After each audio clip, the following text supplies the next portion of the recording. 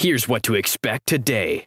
Let's be honest, no matter how much you love your job, like there are days where it's a grind and you just don't feel like it. So when you're at least working with people that you choose to work with, it can make such a difference. And so that's really how I narrowed that down was simply starting there and then saying, okay, moving forward, I'm just talking to these women. And what I mean by that is as we were marketing or talking, like I was talking to women like that truly helped in. And when we did that, people started to seek us out versus us seeking them out, which again was such a game changer when you feel like for so long you're outwardly pounding the pavement, right? And trying to bring in new business, and to flip that switch was, it was great because it allowed us more time to actually help and do better things for our clients and add more value. The adventure of entrepreneurship and building a life and business you love, preferably at the same time, is not for the faint of heart. That's why Heather Pierce Campbell is bringing you a dose of guts, grit, and great business stories that will inspire and motivate you to create what you want in your business and life. Welcome to the Guts, Grit, and Great Business Podcast, where endurance is required. Now here's your host, the legal website warrior, Heather Pierce Campbell.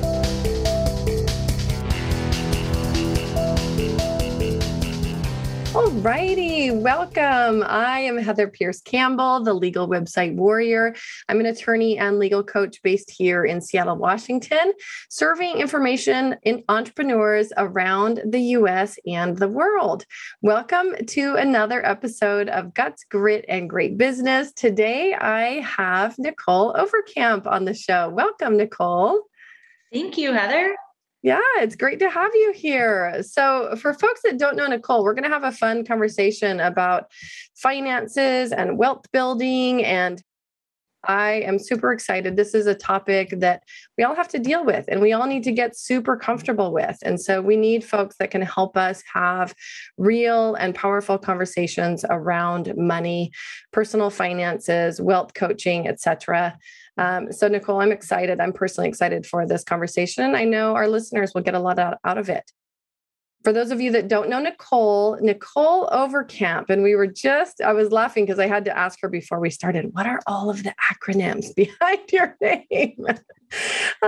So we are going to get those right. But Nicole Overcamp is an MBA. She's also a chartered financial consultant and a certified divorced financial analyst. She's also a personal finance expert and business coach for women.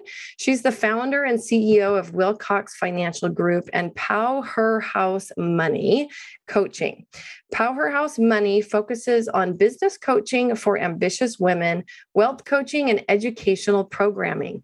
Wilcox Financial Group is a comprehensive financial planning firm. It was founded to create an environment that's progressive and client-centric with outstanding high-touch service. Nicole is the co-author of the best-selling book, Money Bitch, a no BS guide for smart women to own their financial future. Empowering women isn't only a mission for Nicole through her companies, but also in her personal life, as she serves on the board for Girl Scouts of Western, I assume that's WNY, Western New York? Yes. Yep. Yes. She Can, and the Center for Hope of Western New York. She's a fitness fanatic, outdoors lover. Woohoo! I'm a fellow outdoors lover, caffeine addict, and Audible obsessed. I love it. Nicole, welcome. So happy to have you here. I'm excited for this conversation. Yeah, I am too. Let's start with the love of the outdoors. What do you like to do in relation to the outdoors in your spare time? All the things. So I love hiking. That is my happy place where, I try to do at least 4 hikes a year with the girls. My husband hates hiking, so I try to plan strategically there. And boating, my husband, he actually owns a marina, so big into boating, and we get a very short season here in Buffalo, New York, but we try to make it the best. And snowboarding and truly, like, I try to just take every season and be outside as much as possible. I walk every day, regardless of the weather. There's a very wise man that told me once that there's never bad weather, just the wrong clothes. So that's the perspective that I try to take, just to make sure and be mindful that I'm always at some point, like just soaking up that nature for a little peace of mind. Yeah. Oh, it's so important. I love that quote. Yeah. There's never bad. There'll be days here. I'm in Seattle, and there'll be days where I am just over the rain and I want to walk, but I'll look at my husband and be like, "It's raining." He's like, "So." I know. I was just looking for an excuse, but I actually love walking. I do a ton of walking, and now that I have a puppy, I do even more walking. Yes, it's a good excuse. You know, you want to know a fun fact? Seattle is actually sunnier than Buffalo. Oh, really? Yes. Mm-hmm. Whoa. So you guys get the weather. Yes. My husband and I did a coast trip, and we started in Seattle and made our way down. And we did some kind of touristy thing, and that was one of their fun facts. And everyone in the boat was like, "Oh, I can't believe that!" And we're just hiding, like, "Oh, that's where we chose to live full time." I know. Yeah. Well, I tell people, don't come here during the summer, because then you're going to find out why we all live here, right? It's just amazing and beautiful during the summer months. But yeah, well, I love that. And I love anybody who's a fan of the outdoors and is able to incorporate some of that balance into their life and, make it happen. Yeah. So that's fabulous. Share with us a little bit about where your interest in finances, money, wealth building, where did that start? Well, I think it started when I was young. I mean, I did not grow up in a home with a lot of money. We actually had very little of it. But I was surrounded by people who did. And so I was always aware that we didn't have the things or didn't have the abilities that all my friends had. And so from a young age, it really made me want to work hard so that I didn't have to make hard choices or say no or feel excluded. So I always had a job. I think I started working when I was like 9, with all of the little odds and ends that you can do for neighbors. And from that point, all the way through college. And I actually didn't know I wanted to be a financial advisor. I thought I wanted to be an attorney. And, it turns out I wasn't cut out for it. So I just couldn't take the internships and long story short, I was working part-time for a financial advisor at the time and just fell in love with the industry and the idea of I still get to help people, but it was a little bit more engaging and active. I have a very busy mind. I get bored quickly. I have ADHD. And so it really interested me to kind of have the best of both worlds and bridging that gap. So that's where it started. And as I learned more about the industry and what it had to offer and what it could do, I got more and more obsessed with the idea around being able to make an impact in a positive way and helping people. And then as I grew up, I truly, I started when I was 21. And so as I grew up, in my ripe age of 24, I was like, wow, I can do better. I can do more. And that's when I decided to started thinking about leaving. And then a little bit later I did, because I wanted to start a firm that could really break down a lot of the barriers around financial planning. And in terms of making it more accessible, making it less intimidating, more digestible, and a friendlier face, and really custom tailoring it around the women and being focused on comprehensive planning, being focused on education versus having to just sell a product. I was so disgusted with a lot of what I saw. And the more I tried to be different, or the more I tried to change or ask questions, the more pushback I got, the more resistance. And so, it was easy for me to see that it wasn't a space for me. But I also, when I left, it was a very quick, immature, I'm done leaving without a plan kind of thing. So, I learned quite a bit about business very fast. You can be excellent at your craft, but running a business, man, is way different. And I'm sure a lot of listeners can relate to that in terms of like, you really have to just learn, fail fast, right? Fail fast and make up for it to move forward. Yeah. Yeah. Yeah. You said a couple things that sparked my interest, and I'm curious what you feel like, because when you said there, you wanted to help break down the barriers to entry to financial planning. Yeah. What are those? A lot of time it is intimidation. So, and I felt that as a financial advisor in the firm I was working for. I mean, it was a lot of very ego driven men that just didn't talk with you or have a conversation. It was a lot of talking at you. I'm better at you. I'm going to intimidate you and confuse you when I'm talking, so you don't ask me questions. Like it seemed to be a lot of a pattern, and I saw it with clients, I saw it with myself, and it was a way that I saw, man, like a lot of people are looking at these guys and thinking, I don't have enough money or ability to invest with you, or I'm afraid they're going to judge me, or I don't trust that. I just don't trust that. And so there's this barrier there. And then for women, especially, there's so many feelings of shame, vulnerability, and truly the fear of being judged, or the fear of them. I actually just talked to someone the other day who just became a client, and she said, I'm so excited to work with you because the other men that I've talked to make me feel like I should just have it all figured out. And so it's those types of things. And so it's breaking down those barriers in terms of saying, hey, look, like we are more alike than we are different here. And regardless if you're earning $100,000 a year, $1 million a year, you're just starting out and maybe you're earning negative dollars, right? If you're just starting your business, there should always be a place where you can come and seek help and not feel like you're less than. Right. And so that's really what my mission was initially, because I just saw so much of what really shouldn't be. And it's the industry. And so I wanted to create a space that was just completely different.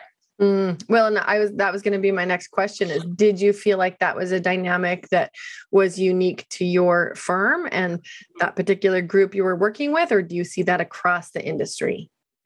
I see it across the industry. I think, my firm was definitely a very heavy sales, all men, but that is across the industry, and because before starting my own firm, when I left there, I interviewed at 12 other places, and it was the same feeling over and over again. And when I was going through the interview process, they looked at me like, oh, you know what?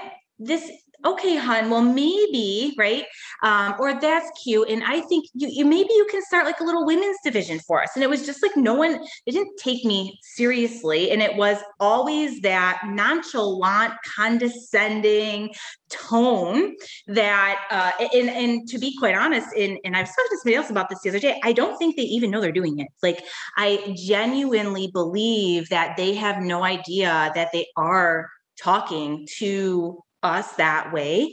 And it seems to be an age thing too. Like, it's really most men, like, not to discriminate here, but many men like over the age of like maybe 45, and everybody younger, I don't feel that same tone, but at the time years ago, that's all that there was, so yeah, so it was really quite different. And it just gave me that taste, like, man, like, we got to do better. Mm-hmm. Oh, well, even, that the description of being talked at, and that final piece you mentioned, like, there were reasons why clients may not have felt like that was a fit, but the trust piece, right? About not having a conversation or the confidence or breaking down some of those barriers, like shame, or like some of the internal things that are happening, right? If you're being talked at and you're being directed in a certain way, or not really establishing rapport or relationship or changing perspectives, that's a hard way to start a professional engagement. Yeah, absolutely. And when it comes to your money, I mean, that is a vulnerable thing, and you need to trust the person you're working with. You need to feel comfortable, or you should anyways. And have that level of communication versus feeling like you're afraid to ask questions because it's your money and you deserve to understand what's going on and what you need to do. Well, and you mentioned shame, and particularly in regards to women. What have you noticed with your female clients in regards to engaging services from a financial planning firm, from yourself? What do you notice? Are there gender differences? Yes. And I think the most is when I see with women, they are so hard on themselves where they might not even be in that bad of a position, but they're so embarrassed because they're just not in the position they think they should be in. Okay. We tend to, we as women, myself included, tell ourselves this crazy story in our heads of where we should be at X benchmark and the things we should know and the things that we should be doing. We should ourselves to death before peeling back the layers and saying like, wait a minute, I'm actually doing pretty damn good. I just need help in these areas in seeking the help. You're not bad with money. You just need to learn how to use money to reach your goals, right? There's a huge difference and we just beat ourselves up. And so that's one thing that I see where a lot of the time when I talk to women, immediately they'll be like, I'm so sorry. I should have more done, or I should have more saved, or I know I should know where my money is going and I don't, and I make so much money and it's like all gone, and all the things, right? Or I just don't look at the numbers because they intimidate me and I pretend they don't exist. Especially with like a lot of our business owner clients. And so that happens more so with women than with men, where with men, they tend to have more of a barrier actually. And so it's not that they don't have those feelings, they show up differently. And I think a lot of the time, especially with the couples that we work with, they feel like they need to take care of the household. So they don't actually voice they're having anxiety about it or not sure they're doing it wrong, or they do need help, but they don't want to stress out their spouse. So I see that a lot too. And then in opening up the conversation, a burden is lifted, but sometimes there's that resistance in terms of they're also afraid to, men so much more than women, afraid to be told what to do versus, so that there's that fear factor too there. So subtle differences, but definitely from a psychological perspective, showing up and I think holding back more because men are more proactive in taking action and not caring as much about the whole judgment factor, where women really judge themselves to death and hold back because they have anxiety around it or procrastination, and then just prolong it a little bit longer is typically what I see. Yeah. Well, it's so interesting that you say that the men show up differently, and like you're less likely to see that stuff up front. Like once you get into conversation, having been through this process with my husband, myself, it took us years to be able to get on to the same page. And when I say same page, I just mean even have like a real thorough discussion about money, talk about, goals and where we're at with things and what we'd like to do differently or better. And it was through the help of a financial planner and an advisor that we found that basically guided us through this series of conversations, but it took really skillful help to get, because I got to hear some things from my husband that I was like, whoa, like you've never said that out loud to me, right? It was really fascinating. And so I agree, there are differences in how we show up and talk about money, the expectations that we put on ourselves, the various things that we do as men and women in our roles with and conversations around money. So you left, going back to your story, you left this firm, you started out on your own. Talk to us about some of your early entrepreneurial roots as you were starting your own business. What I did wrong, right? Any of it, I know. Well, it was, I had no idea what I was doing. I truly had no idea what I was doing. And not from a financial planning perspective. I was so good at that. And I thought that because all I did was study, all I did was work, literally like anywhere from 15 to 18 hours a day, 6 days a week. It was just stupid. I thought that if I worked so hard, harder than anybody else, business would just happen. And what I didn't realize was that in the beginning, you can't be everything to everyone. You need to work smarter, not harder. You need to ask for help and leverage your strengths. And one of the best lessons I learned was to double down on your zone of genius and outsource everything else as quickly as possible. And so, the best thing that I did within the first year of me going out on my own was hiring an assistant. And that actually was Sarah, my now partner. Bless her heart. But I knew that I was so bad at paperwork. I knew that I was terrible at organization. And so it was just getting started and kind of taking quick ownership of the things that I knew I shouldn't be touching or doing, and really honing in and focusing on my zone of genius, and then stumbling along the way and refining our story, refining who we're talking to, and falling into the confidence of it's okay to say, we're only working with women and couples. We're only working with this type of woman, and that was really scary because there were so many other advisors who told me that was a stupid idea, and that I won't make as much money that way, or I'm not going to be successful if I get that targeted. And the reality is, the more storytelling I did and the more targeted I did, the more we grew, the quicker we grew. And so, it was a good thing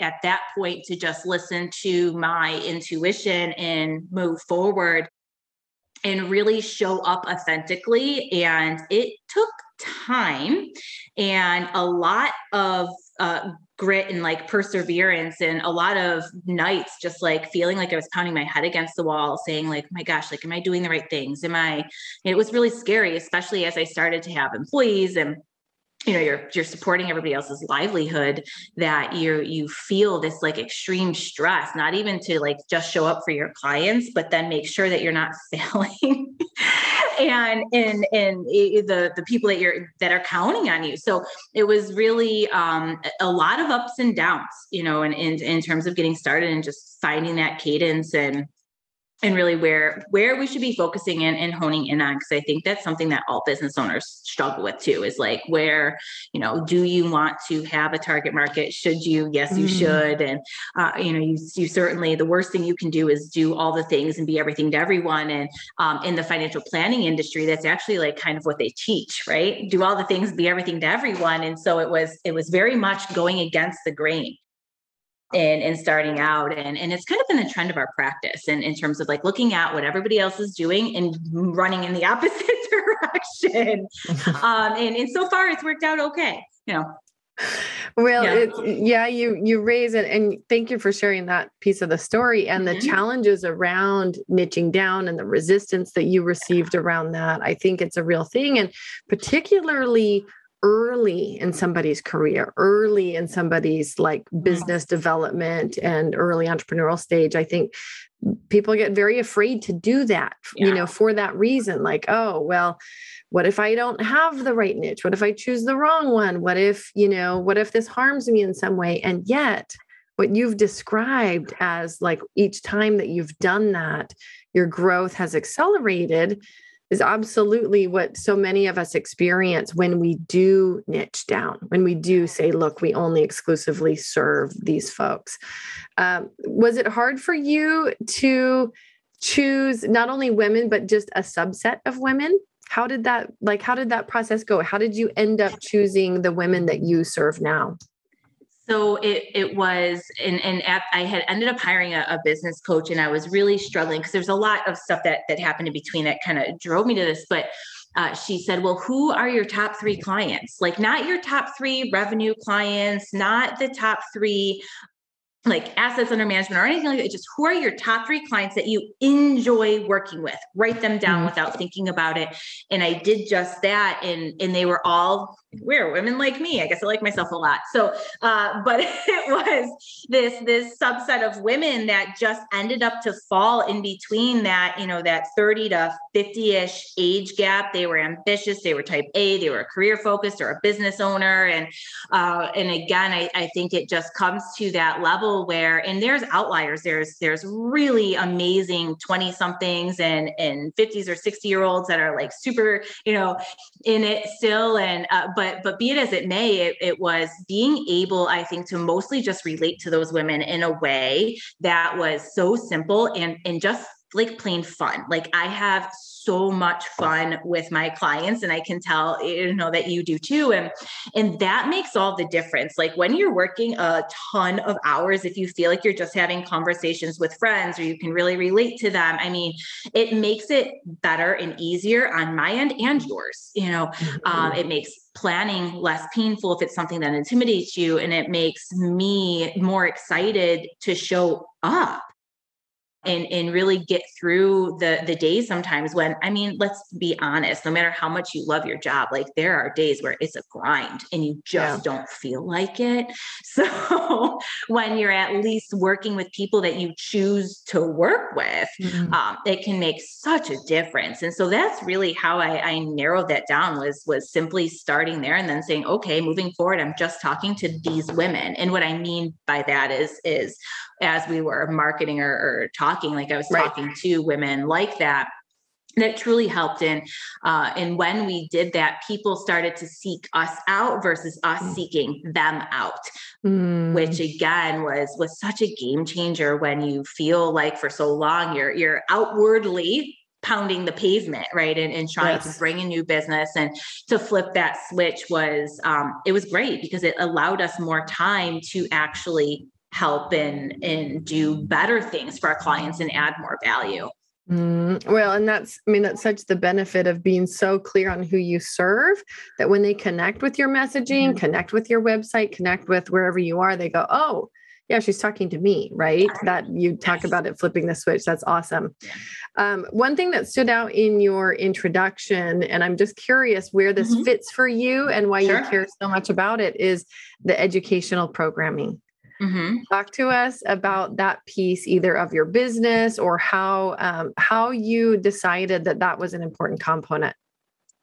Because so often we agree to things out of intimidation or a state of lack, and we realize down the road that it wasn't something we should have agreed to. We should have asked more questions, or more importantly, we should have had the confidence to ask the questions. And so I'm so huge on education for a few reasons. One is I've seen so many clients in a position that wasn't what they thought because they didn't understand or know.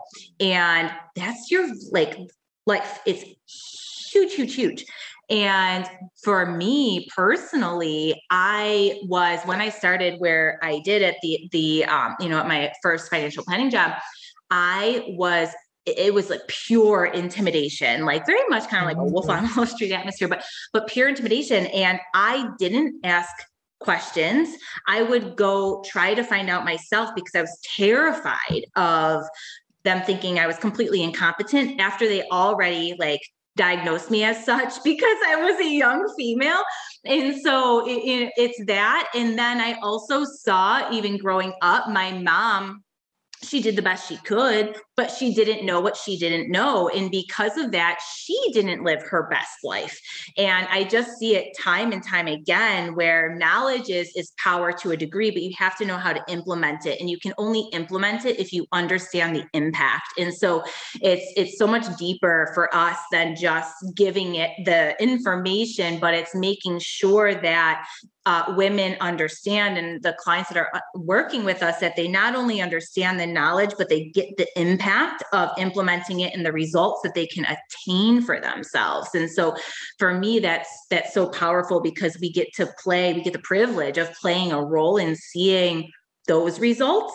And I've seen the difference even for myself when I actually have the confidence to ask the questions for a very long time. If you haven't seen a theme, like I had confidence issues, and asking those questions and understanding how important sometimes obtaining that knowledge is, and knowing that you're worth the effort, knowing that you're deserving of an answer, and getting over the fact that someone else is intimidating you, because if they are making you feel that way, it's a them problem, not a you problem. And you always deserve that. So, I've just made it a huge part of our mission to make sure that if we see a look on a client's face, that we're getting curious about that and saying, what don't you understand? What aren't you speaking up about? But then truly making sure on the other end, through and through, that we're just making it a part of practice. Yeah, I love this theme of education so much. And I think particularly in relation to longstanding professions where the information is kind of like housed inside of, I call it like the black box model, right? In the legal world, it's really expensive for clients to get inside the black box, to get the information, the education that they need before they can even get to the point of making the right decision. And I think it's what you're talking about too, like understanding what the map is and where they are on the map so that they feel empowered to make this decision versus that one, or, understanding the why behind a decision versus being intimidated into making that decision, or being told, by a business coach or somebody, like, if you don't, and so they don't know exactly why they're making it, but they just feel they have to. It's such a place of disempowerment. And I love what you said there at the end about, if you're a service provider, paying attention to your clients when they're giving you signals that maybe they don't understand, or, or they're a little bit lost or confused, because I think all of us can do such a better job of really front-ending that education to not only cultivate a client relationship, but to also help. I'm a really big believer that we can help to create the client that we want to show up on our doorstep. Yeah. Right. Create the client that shows up to our services. Yeah. And, what I found too is when you do a better job educating, you're actually creating a better client. They're going to, when things get rough, especially in our business, if the market is down or whatever the case may be, they're not going to freak out. They're okay. They're expecting it. There's less questions. So they turn into more of a lifetime client when you invest the time in them to go through all of that versus just trying to do something quick and sloppy. So, and again, it's just time after time learning that is such an important part of the piece, especially, as a service provider. Yeah, absolutely. Yeah. Well, and I think, I don't think for the most part, I don't think service providers intend to get it wrong. Of course. I tell myself that I'm an optimist. I tell myself they can't possibly intend to continue the level of intimidation or kind of secrecy, or we have all the information, you don't kind of thing that happens, like that power dynamic. I just feel it's so important that we break that down. What educational programming have you built into your business or through your client services that help your clients in that way? So a couple of different things. So if their client, as far as one-on-one for financial planning or money coaching, it's literally just part of the process. So every part of what we are covering, it is you said you wanted to achieve this. We think these options are best for you. Here's why. Here's what you're capable of achieving, and then educating thoroughly through those different processes and showing them too, the pros and cons, because there's always, of course, multiple pathways to achieve something. And then for those who aren't ready yet to work with us one-on-one and get that level, I during COVID, I created a bunch of online courses. So there's a ton of online courses that we created that are just pure education, videos, worksheets. So that way you can go in there and learn whatever it is that you want to learn and go ahead and implement it yourself. So at least that way you're getting the knowledge base or foundation. And we've had a number of clients too, who wanted to go through the courses first and then work with us after, which is totally fine. Everybody has a very different level of where they're comfortable getting started. Well, and the thing that's so fun about it sounds like you put in a ton of work at creating an online course. I know, having been through the process myself, it's not always an easy, straightforward thing to do, or do well, I should say. Is you can use them in different ways, right? You can supplement your primary services or provide them as a product on their own that become a lead into your services. So that's such a great way to complement your practice and what you do. With your work, what is it that you enjoy most? And obviously, I know work can sometimes be a grind. Like we have those days where, we're doing, I don't know, any number of things that maybe like I still need to get a bunch of things off my plate onto the plate of some of my team, right?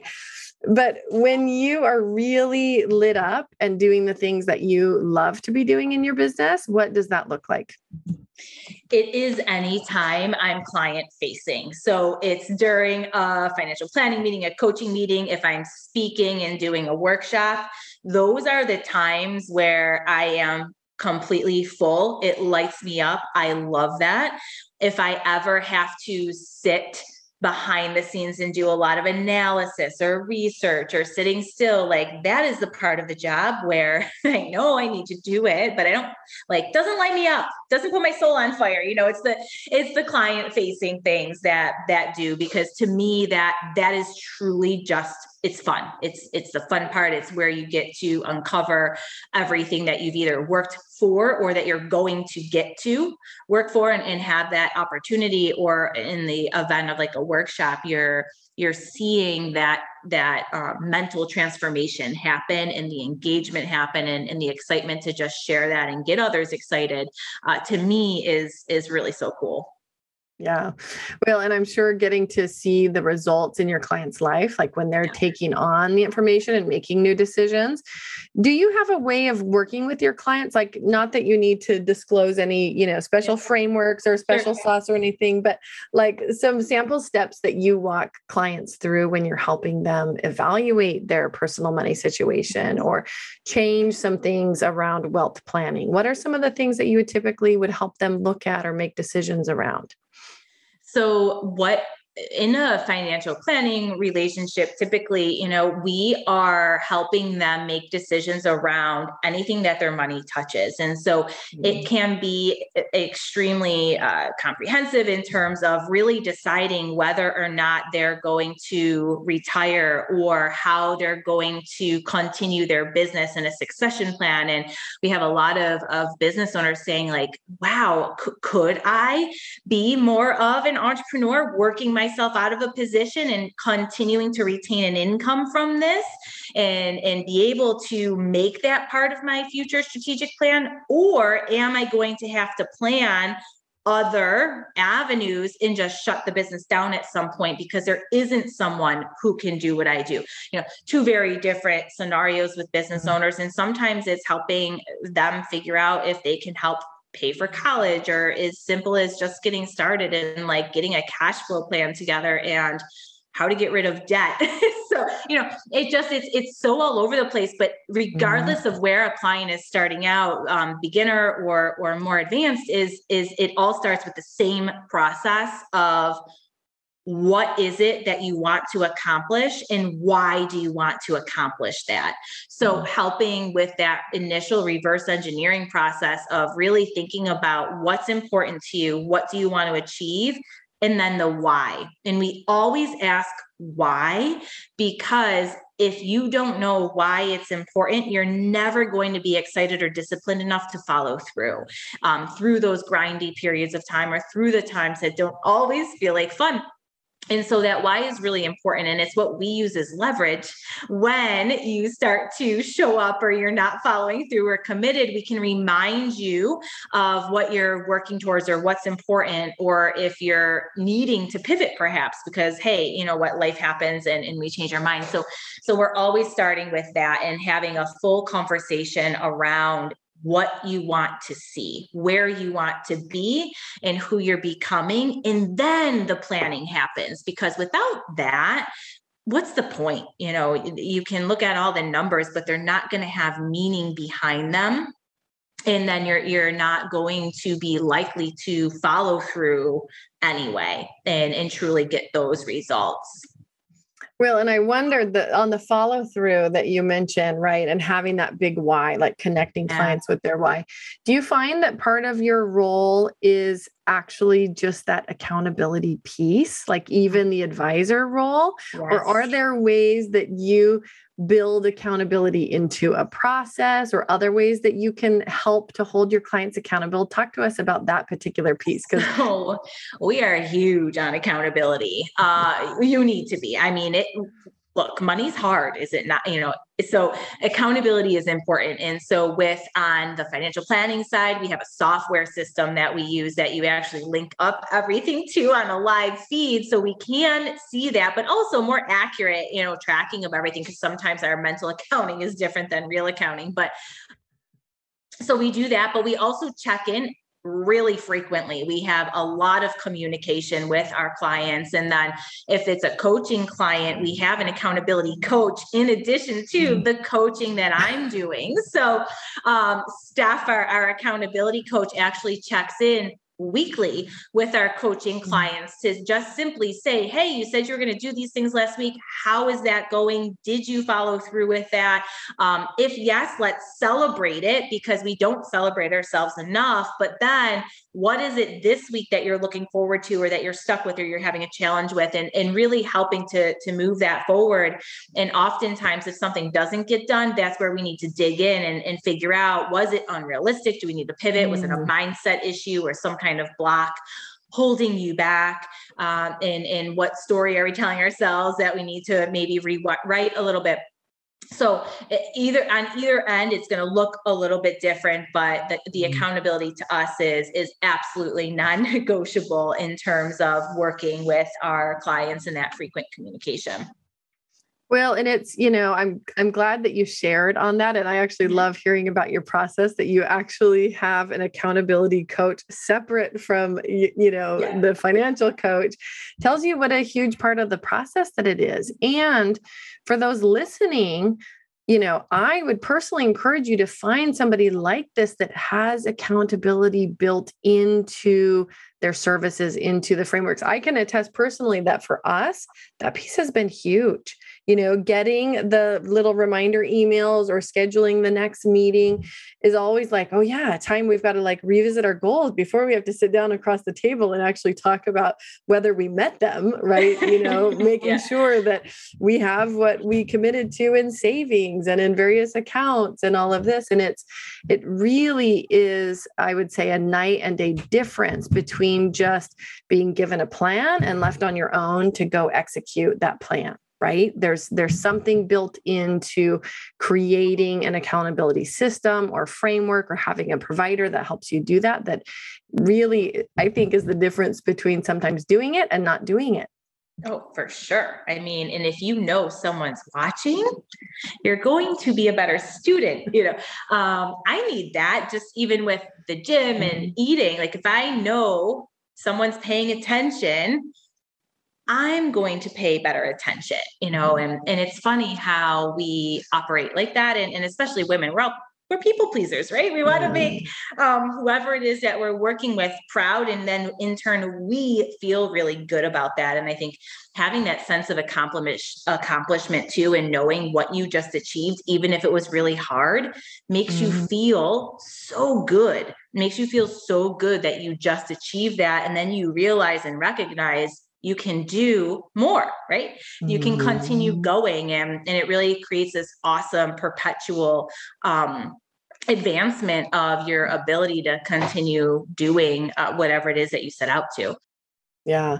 Well, it's, even some days the way that I think about it is as humans, we have limited energy, limited time, limited attention spans. And sometimes we just have to pressurize a scenario, add some additional pressure to it to make sure we are incentivized enough to handle that, right? And to incorporate it into our schedule, into the ways that we expend our energy and our time. So yeah, I love that. And I love that you have it built into your process.